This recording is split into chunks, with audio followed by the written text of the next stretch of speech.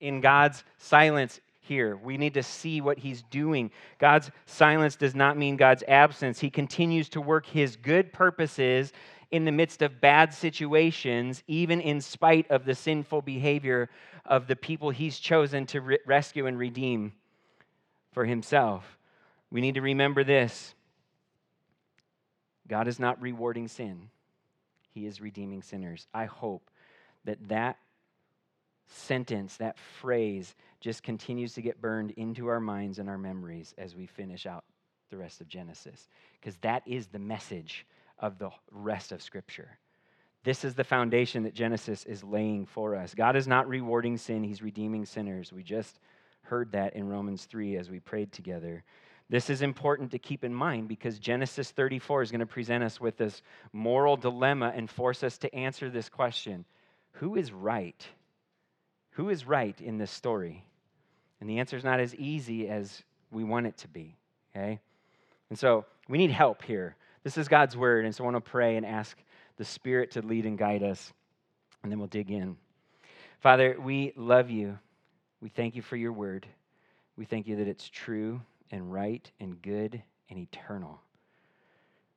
Lord, we thank you that it helps us to see Jesus, points us straight to him. And I pray this morning in the nastiness, in the mess of Genesis 34, you would help us so clearly see the Savior that we cannot help but rejoice in him.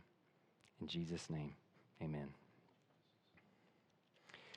So, this morning, I get to stand up here and tell you why you are right. I messed it up already. See, I can't even do it. I was going to say, I get to stand up here and tell you why you're wrong and I'm right.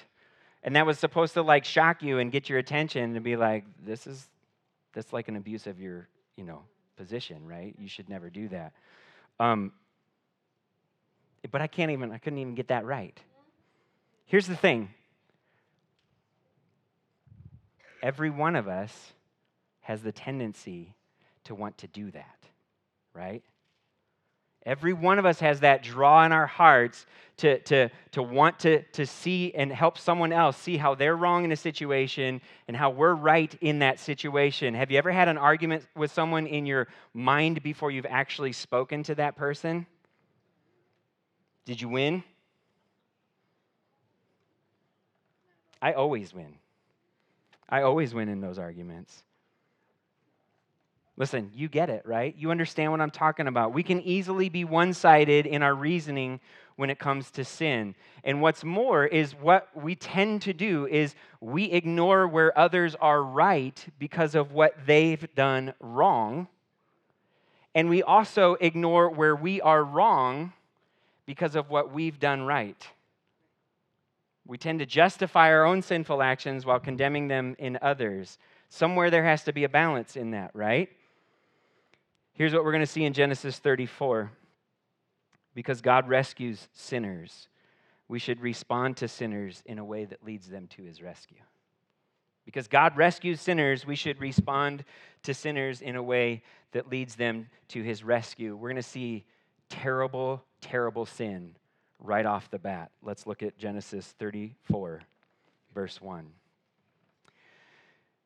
Leah's daughter Dinah, whom Leah bore to Jacob, went out to see some of the young women of the area. When Shechem, son of Hamor the Hivite, who was the region's chieftain, saw her, he took her and raped her. He became infatuated with Jacob's daughter Dinah. He loved the young girl and he spoke tenderly to her. "Get me this girl as a wife," he told his father. So maybe not so tenderly to his father in that moment. Dinah was mentioned back in chapter 30. She was kind of, we were going through the list of all the sons that were being born to Jacob through Leah and Rachel and their slave women. And then Dinah is just sort of mentioned in passing to set us up for this. And then in the last chapter, chapter 33, we learn that Jacob and his family arrived safely at Shechem and they camped in front of the city. Here we learn where the city of Shechem gets its name, okay? From this man, Shechem. Hamor the Hivite was the ruler of that region, and he named the city after his son. And so we quickly then learn what kind of character Hamar's son Shechem is, right? Notice the language in verse 2. It says that Shechem saw Dinah, he took her, and he raped her. Where else have we heard that language? Back in the Garden of Eden, right? In Genesis 3, 6 and 7, it says, the woman saw that the tree was good for food and delightful to look at, and that it was desirable for obtaining wisdom. And so she took some of its fruit and ate it, and she also gave some to her husband who was with her, and he ate it. And then the eyes of both of them were opened, and they knew that they were naked, and so they sewed fig leaves together, and they made coverings for themselves. The sinful rebellion in the garden led immediately to devastating shame, and we've seen this pattern over and over and over in Genesis, right? When Shechem raped Dinah, not only did he assault and violate her physically, but he also brought shame and humiliation upon her socially. Because she was no longer a virgin and she was unmarried, then she was culturally unfit for marriage from there on out. Completely devastating. Absolutely demoralizing. But Shechem wanted to marry her. When he first saw her, he was drawn to her by lust. But then, it doesn't tell us how much time passes, but the very next verse says that his lust turned to love. He grew tender towards her. He spoke tenderly, loved her, and became infatuated with her. Literally in the Hebrew, it says that he clung to her. His soul clung to her. It's the same language used in chapter 2 where it talks about a man leaving his father and mother and clinging or bonding to his wife. But Shechem's newfound love for Dinah did not excuse his violation of her. And he wasn't leaving his father to cling to Dinah. Quite the opposite, actually. It's this. He clung to his father's high position and exploited it in order to have Dinah brought to him. Dad, go get her. Bring me that woman as a wife. After Adam and Eve rebelled against God in the garden, God told them what would be the consequences of their sin. And among those consequences, he told Eve, your desire will be for your husband, and yet he will rule over you. Now that sounds like it's not too bad on her part. But in the very next chapter, in chapter 4, when he talks to Cain and warns him not to kill Abel, he says, sin's desire is for you, but you must rule over it. Same wording there. Instead of loving one another in a self-giving way, both would try to exert dominating control over the other in their relationship. But that didn't just apply to Adam and Eve, because every human being since is born with a rebellious heart and a desire to do what we want instead of what God wants for us. Here we see Shechem's rebellious heart as he selfishly abused Dinah to satisfy his lust and then used his love for her to justify his demand for her to become his wife. Now, we're only 4 verses in, and we've already been confronted with this repulsive nature of sin. What sin does in us and to us, it's disgusting. It's dangerous. But Shechem isn't the only sinner in this story, so let's keep reading. Look at verse 5. Jacob heard that Shechem had defiled his daughter Dinah. But since his sons were with his livestock in the field, he remained silent until they returned. Meanwhile, Shechem's father Hamor came to speak with Jacob. Jacob's sons returned from the field when they heard about the incident. They were deeply grieved and very angry, for Shechem had committed an outrage against Israel by raping Jacob's daughter, and such a thing should not be done. Hamor said to Jacob's sons, "My son Shechem has his heart set on your daughter. Please give her to him as a wife. Intermarry with us, give your daughters to us, and take our daughters for yourselves. Live with us. The land is before you. Settle here. Move about and acquire property in it." And then Shechem said to Dinah's father and brothers, "Grant me this favor, and I'll give you whatever you say. Demand of me a high compensation and gift. I'll give you whatever you ask of me. Just give me the girl to be my wife." What did Jacob do when he heard that Shechem had defiled his daughter, Dinah? He remained silent. Dads, I want to ask you, would that be your response if that happened to your own daughter?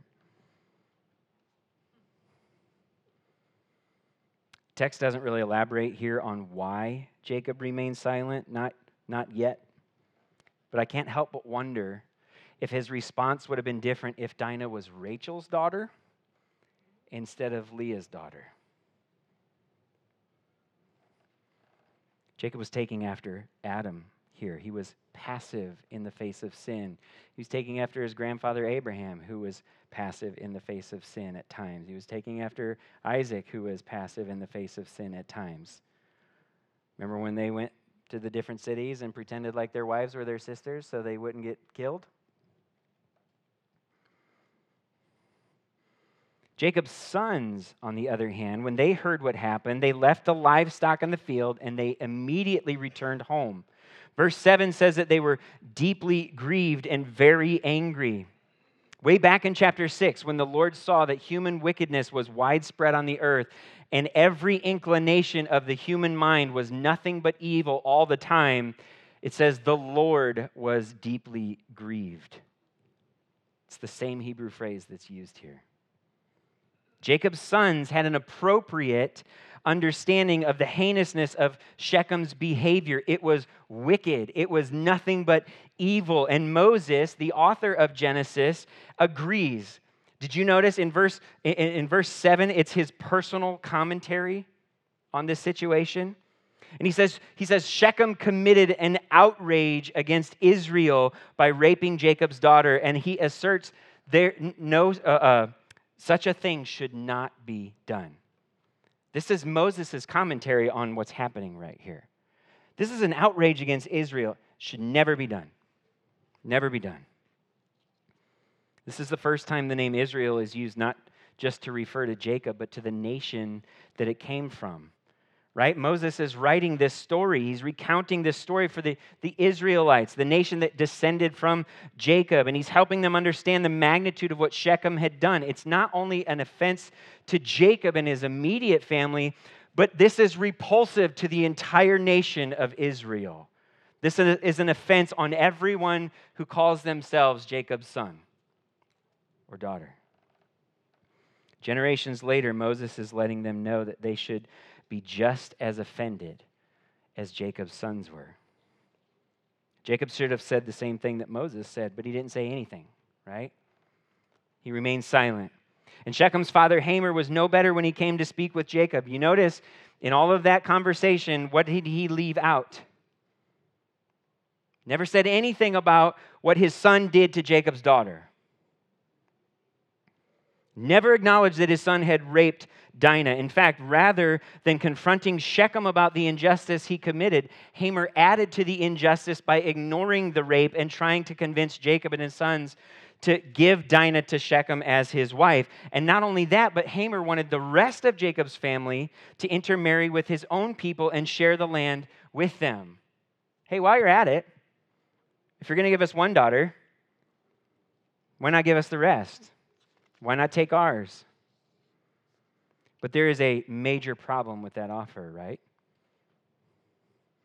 Remember back in chapter 24 when Abraham made his servant swear by the Lord that he would not find a wife for Isaac from the women of Canaan, the daughters of the Canaanites? How about in chapters 27 and 28 when Esau married Canaanite women and they made life miserable for Isaac and Rebekah, and Isaac commanded Jacob, do not marry a Canaanite woman. Don't do it. The book of Deuteronomy, the last book in these first 5 that Moses wrote, God spoke to the new generation of Israel who were about to enter the land of Canaan after their parents wandered in the wilderness for 40 years and died for their rebellion against God, their sin against God. And right after he gave this new generation the 10 commandments again, that he'd given to his parents, and they didn't obey, and then they perished. He gave them the 10 commandments. Then he told them this in Deuteronomy 7, 3 and 4. You must not intermarry with the inhabitants of the land, And you must not give your daughters to their sons or take their daughters for your sons, because they will turn your sons away from me to worship other gods. Then the Lord's anger will burn against you, and he will swiftly destroy you. Pretty clear, right? Why do you think God had to tell him that? Because of things like this, right? This is a serious warning that God gives the Israelites in Deuteronomy 7. It's a serious thing that Jacob is considering here. From the time God called Abraham back in chapter 12, God had always planned for Abraham and his descendants to worship God alone, no other gods. In chapter 33, Jacob purchased a section of the field where his family set up camp in front of the city of Shechem, and he built an altar there, and what did he call it? Do you remember? God, the God of Israel. We saw this last week. It's the first time that Jacob acknowledged God as his own God. After 20 years of his own wandering, Jacob finally professed his allegiance to the Lord. But his silence here stands in sharp contrast to those worshipful words in chapter 33. And the injustice that was done to his daughter was brushed aside by Hamar's tempting offer to assimilate with the Hivites. And so not only did Jacob not come to his daughter's aid, but he also entertained a proposition that would put his family's covenant relationship with God in jeopardy. Jacob's not doing so hot here. And then Shechem himself chimed in. He also never admitted to the rape, but his offer to pay whatever bride price compensation that they wanted, this was his indirect way of attempting to make restitution for what he had done. But it wasn't really restitution that he was eager for. It was Dinah herself. He wanted her so badly that he was willing to pay any cost just to have her. And just like he demanded his father, so he also demanded Jacob and his sons here. Just give me the girl to be my wife. I don't care what it takes. I want her. Give her to me. Neither Hamor nor Shechem mentioned the rape. Jacob didn't say anything. But his sons came back from the field because they were so upset about it. Surely they would have something to say, right? Let's find out. Look at verse 13. But Jacob's sons answered Shechem and his father, Hamor, deceitfully, because he had defiled their sister Dinah. We cannot do this thing, they said to him. Giving our sister to an uncircumcised man is a disgrace to us. We will agree with you only on this condition. If all your males are circumcised as we are, then we will give you our daughters, take your daughters for ourselves, live with you, and become one people. But if you will not listen to us and be circumcised, then we will take our daughter and go. Jacob still hasn't said a word. And even though he was the patriarch of the family, the one who should be speaking on behalf of the family, he doesn't. He's quiet. It was his sons who answered Hamor and Shechem instead. But notice how they answered in verse 13. Again, commentary from Moses. They answered him deceitfully. Apple doesn't far fall from the tree, right? But Jacob's sons are about to bring deceit to a whole new level. Circumcision was this sign of God's covenant with Abraham, and that covenant was designed to bring blessing to the nations through Abraham's family. But Abraham's great-grandsons here are using it as a disguise of blessing that would allow them to take revenge against Shechem for what he did to their sister. Remember back in verse 7 that it said that when they heard about the incident, they were deeply grieved, but it also said they were what? Very angry, right? Now, in the English, that's like, that doesn't seem to do justice, what's happening there. They were furious. They were filled with rage. They were very angry. James 1:20 says, human anger does not accomplish God's righteousness, and we're about to see that reality played out here. We ought to be righteously angry at injustice when we see it. We ought to be deeply grieved at that one human being, one person who has been made in God's image, has done violence to another human being, another image bearer of God. If you are unaffected by that,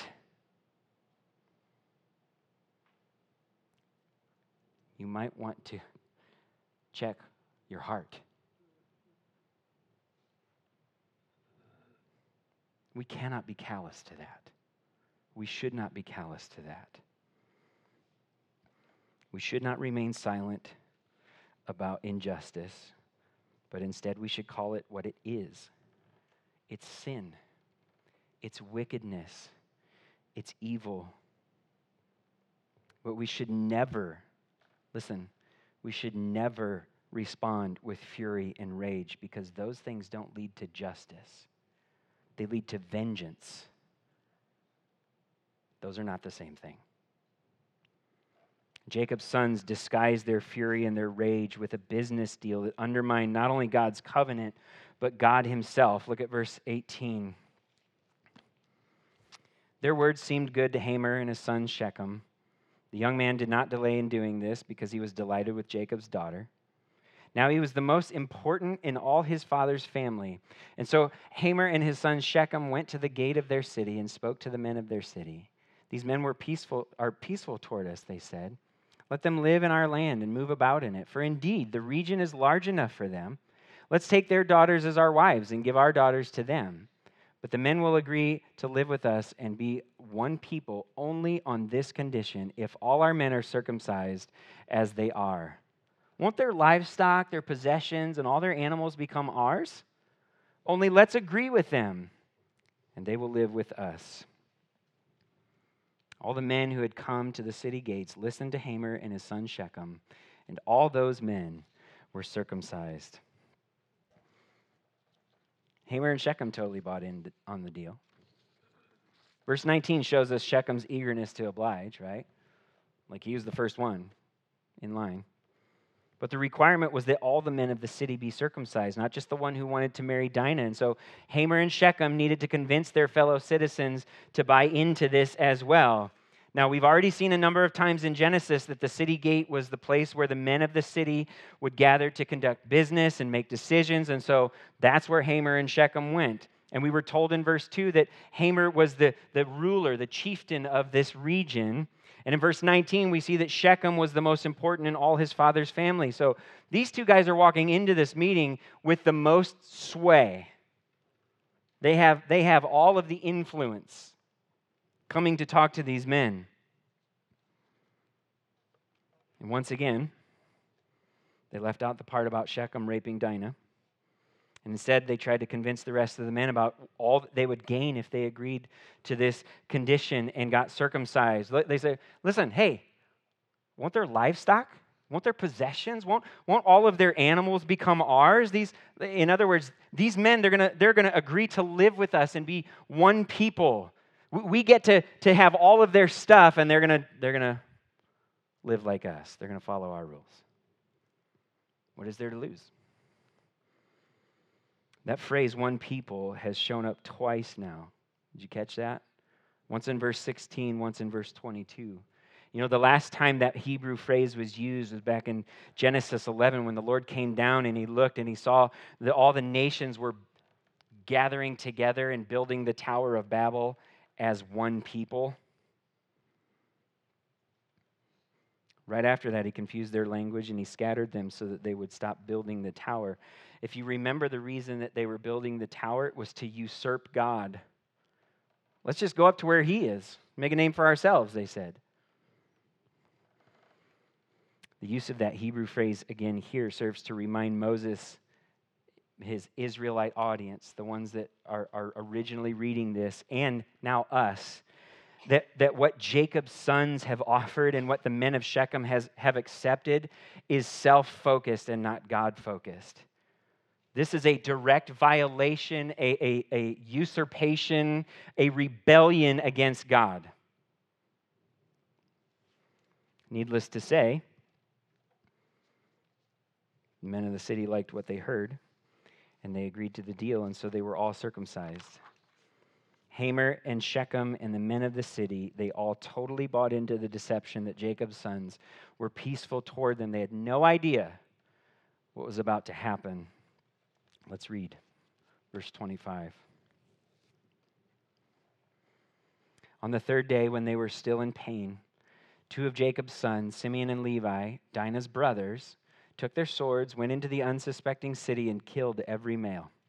They killed Hamor and his son Shechem with their swords, took Dinah from Shechem's house, and went away. Jacob's sons came to the slaughter and plundered the city because their sister had been defiled. They took their flocks, herds, donkeys, and whatever was in the city and in the field. They captured all their possessions, dependents, and wives, and plundered everything in the houses. It was all a big ruse. It was all a big ruse to make the men of the city physically weak while they're still in pain, unable to defend themselves from attack. And it was Simeon and Levi. Did you notice this? Leah's second-born and third-born sons. Dinah's brothers. These were the two men that went in with their swords and slaughtered, as Moses says, every man in the city, including Hamor and Shechem. And after the slaughter, the rest of Jacob's sons came in, and they looted the city. They plundered it, and they used the defilement of their sister as justification for their actions. Now, make no mistake, what Shechem did to Dinah was heinous. It was deplorable. It's unacceptable. And it warranted punishment. But it did not warrant this punishment. We need to be clear here. All of Jacob's sons answered sin with sin. All of Jacob's sons answered sin with sin. Instead of seeking a just punishment that fit the crime, they repaid evil for evil, as Romans 12:17 puts it. Simeon and Levi committed genocide. They wiped out a whole city of Hivite men. And the rest of the sons went into the city, and you know what they did? They saw what they wanted, and they took it. Just like Shechem did with Dinah. Just like Eve did with the forbidden fruit. Their actions were every bit as deplorable and heinous as the one that they were self-righteously punishing. Jacob hasn't said a word in this entire narrative. Where are you, Jacob? He's been silent the whole time, right?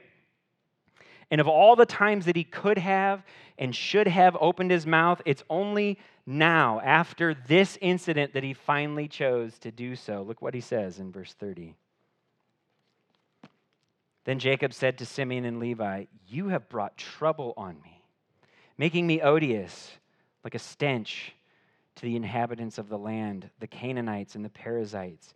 We are few in number. If they unite against me and attack me, I and my household will be destroyed." But they answered, Jacob's sons answered, "Should he, Shechem, should he treat our sister like a prostitute?" Raw and honest, right?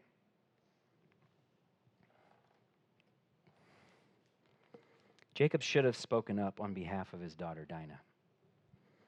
He should have held Shechem accountable and rebuked Hamor for his inaction as a father and as a leader of that area. Jacob should have stopped his sons from carrying out their deceitful plan, but instead he remained a passive father and a passive leader throughout this whole story.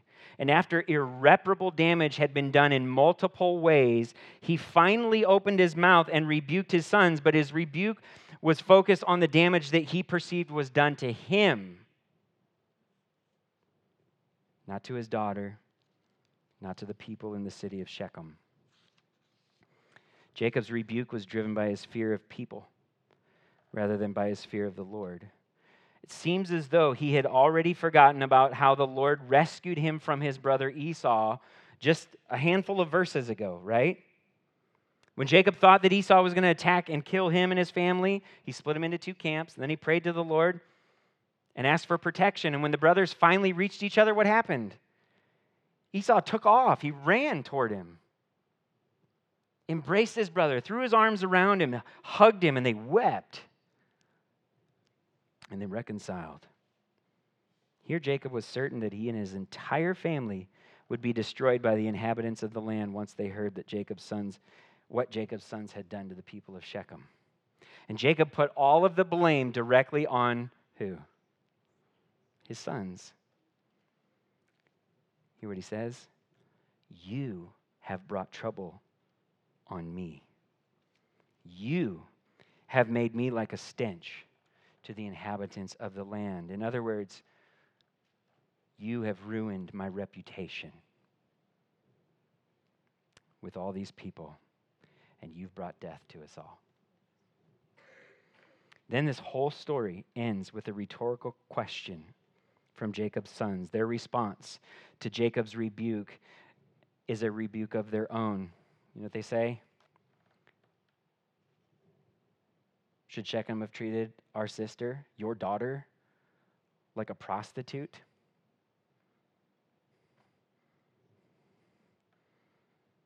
It's a pretty solid argument, right? Isn't that what he did? Isn't that what Shechem did? He raped Dinah, and then he offered to compensate her father and brothers for it. Is that not the definition? But does that justify their murderous and plunderous response? Who is right? Who is right in all of this? Nobody is. Nobody is. They all sinned and fell short of the glory of God in the way they responded to the injustice that was done to Dinah. Jacob was sinfully passive, and his sons were sinfully aggressive. Each rightly pointed out the other's wrongdoing. They had an accurate view of the other one, right? But they wrongly ignored their own sin. And you know what the irony is here? Is that we're in danger of doing the same thing if all we do is stand here and point out what the people in this passage did wrong without addressing the sin in our own hearts. Maybe you've never committed genocide, but Jesus says that if you have hatred towards someone in your heart, it's the same thing as murdering them. So tell me, how many people have you slaughtered with your hateful words and thoughts? James 4:17 says, whoever knows the right thing to do and fails to do it sins. So tell me, how many times have you responded passively with silence to a sinful situation? I want to tell you that my own answers to those questions immediately put me in great need alongside Jacob, alongside his sons. How about you? The truth is that we are all sinfully passive at times, and we are all sinfully aggressive at times. And you know what that means then? That means that we are all in need of grace all the time. All the time. Not a single moment when we don't need it. We can see this need on a grand scale in our culture right now. Just spin the wheel, pick a hot button issue, okay? Listen, there really is a right and a wrong. And God's word is really clear on some of those things, and in some of those things we need his wisdom to direct us and help us understand better. But there really is a right and a wrong. But you need to hear this. I need to hear this. There's also a wrong way to be right. And oftentimes on social media, on both sides of the political aisle, and even in the church, the arguments center less on the actual topic and more on the people on the opposing side. Listen, if we enter a conversation already hating the people that we're having the conversation with, then we've already lost the argument that we're trying to make, no matter how right that argument is. We also see our need for grace on a personal scale in our own homes. Remember how at the beginning I was trying to tell you how I was going to tell you how you're wrong and I'm right? I want to share a failure with you, and I want to see if you can relate to it. Sometimes when I see my kids doing something wrong, and I lose my patience, and I angrily tell them to stop, especially if it's something that they already know they shouldn't be doing, right? Maybe I've told them that that's wrong before, and they know that. But when I respond to their sin with anger, with impatience, then what have I just done? I've just sinned alongside them, right? And now I need to ask for their forgiveness just as much as they need to ask for mine. But when I ask them to forgive me, you know what I do? I start to justify my sin. Look, I'm sorry I got angry with you, but I told you multiple times not to do it. And it's just so frustrating when you don't listen. You ever said something like that to your kids? You ever said, I'm sorry, but to your spouse? Or to your parents? Maybe you take the passive approach and you avoid any kind of confrontation at all costs. If you've ever failed to ask for forgiveness when you should have said you're sorry, or if you've ever said, I'm sorry, but, and then have justified your sin with a longer answer, then listen, you've shown your need for the same grace that I need, and the same grace that Jacob needs, and the same grace that his sons need. This is why the gospel is such good news to us. Because God has provided that grace through his son, Jesus Christ. The gospel teaches us that God is not passive in his response to our sin. The gospel teaches us that God does not remain silent about it. Listen, we have all of this that tells us what God thinks about sin. 66 books that tell us one big story of how God did something about it. He makes it very clear in his word what is right and what is wrong. And he also makes it very clear that our sin makes us deserving of death and eternal punishment under his righteous wrath. God is the only one that gets to be angry and have it be righteous. We're called to be righteously angry, but let's just be honest. That doesn't last very long, does it?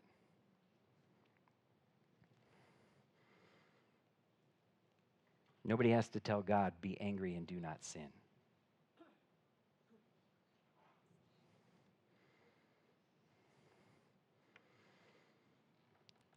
But you know what God did? Instead of taking his sword and running through the city in blind rage and slaughtering everyone, you know what he did?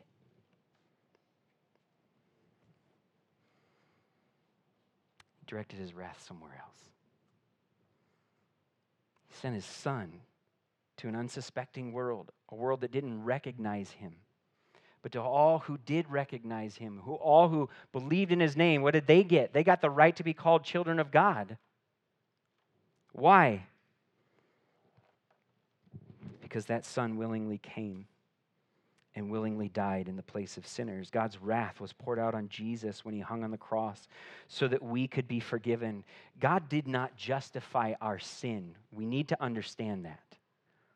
He does not justify any sin. He punishes every sin. No sin remains unpunished. No sin will remain unpunished. It either falls on you at the end of the age if you continue in rebellion against Christ, or it's already fallen on him 2,000 years ago when he stretched out his arms and he died for you. Every bit of it is punished. God didn't justify our sin, but he did justify sinners. We were given Christ's righteousness when he took our sin upon himself and he paid our penalty for it. And his resurrection from the dead on the third day proved that his sacrifice was sufficient to pay for our sin debt completely, and that we've been rescued from the power of Satan and sin and death forever. And you know what that means then? That means that Christ has given us the grace that we need to deal appropriately with sin when we see it in our lives and when we see it in the lives of those around us. It means that we don't have to be like Jacob and let our fear of others keep us from speaking up about something when we know that thing is clearly wrong. If God's already given us his approval through Christ, we don't have to fear the disapproval of others and be passive in our response to sin. We can and we should speak up. It also means that we don't have to be like Jacob's sons and let our rage over injustice fuel our desire for vengeance. Instead, we can be quick to listen, slow to speak, and slow to become angry because we remember that God's own righteous wrath against us was satisfied on the cross. How does God describe himself to us? Gracious and compassionate, slow to anger, abounding in steadfast love, forgiving thousands of generations, but he will not let the sinner remain. I'm totally butchering that last part. You know this though, right? He will not let sin go unpunished. Visits the iniquity of the fathers onto their sons, to the third and fourth generation, right? We're all responsible for our rebellion against God. No sin goes unpunished. He would be unjust if that were the case.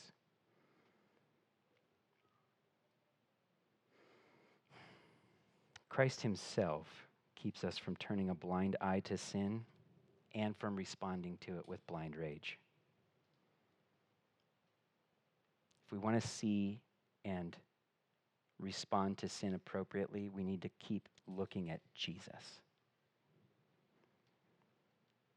But you need to know that if you don't have Christ, then the righteous wrath of God remains on you. Why? Because God will not leave sin unpunished. And because you remain in rebellion against God. Jesus came once to bring mercy and forgiveness, but there's a day coming soon when he will return, this time with sword in hand, to an unsuspecting world that has rejected him. And then it'll be too late. The only way to escape his justice is to receive his mercy. And the good news of the gospel is that he offers that mercy freely to anyone who comes to him and confesses their need for it. So why not be honest about your sin? Why not be honest about your need for rescue and run to Jesus? Why not turn from your sin and trust him? Because God rescues sinners, we should respond to sinners in a way that leads them to his rescue.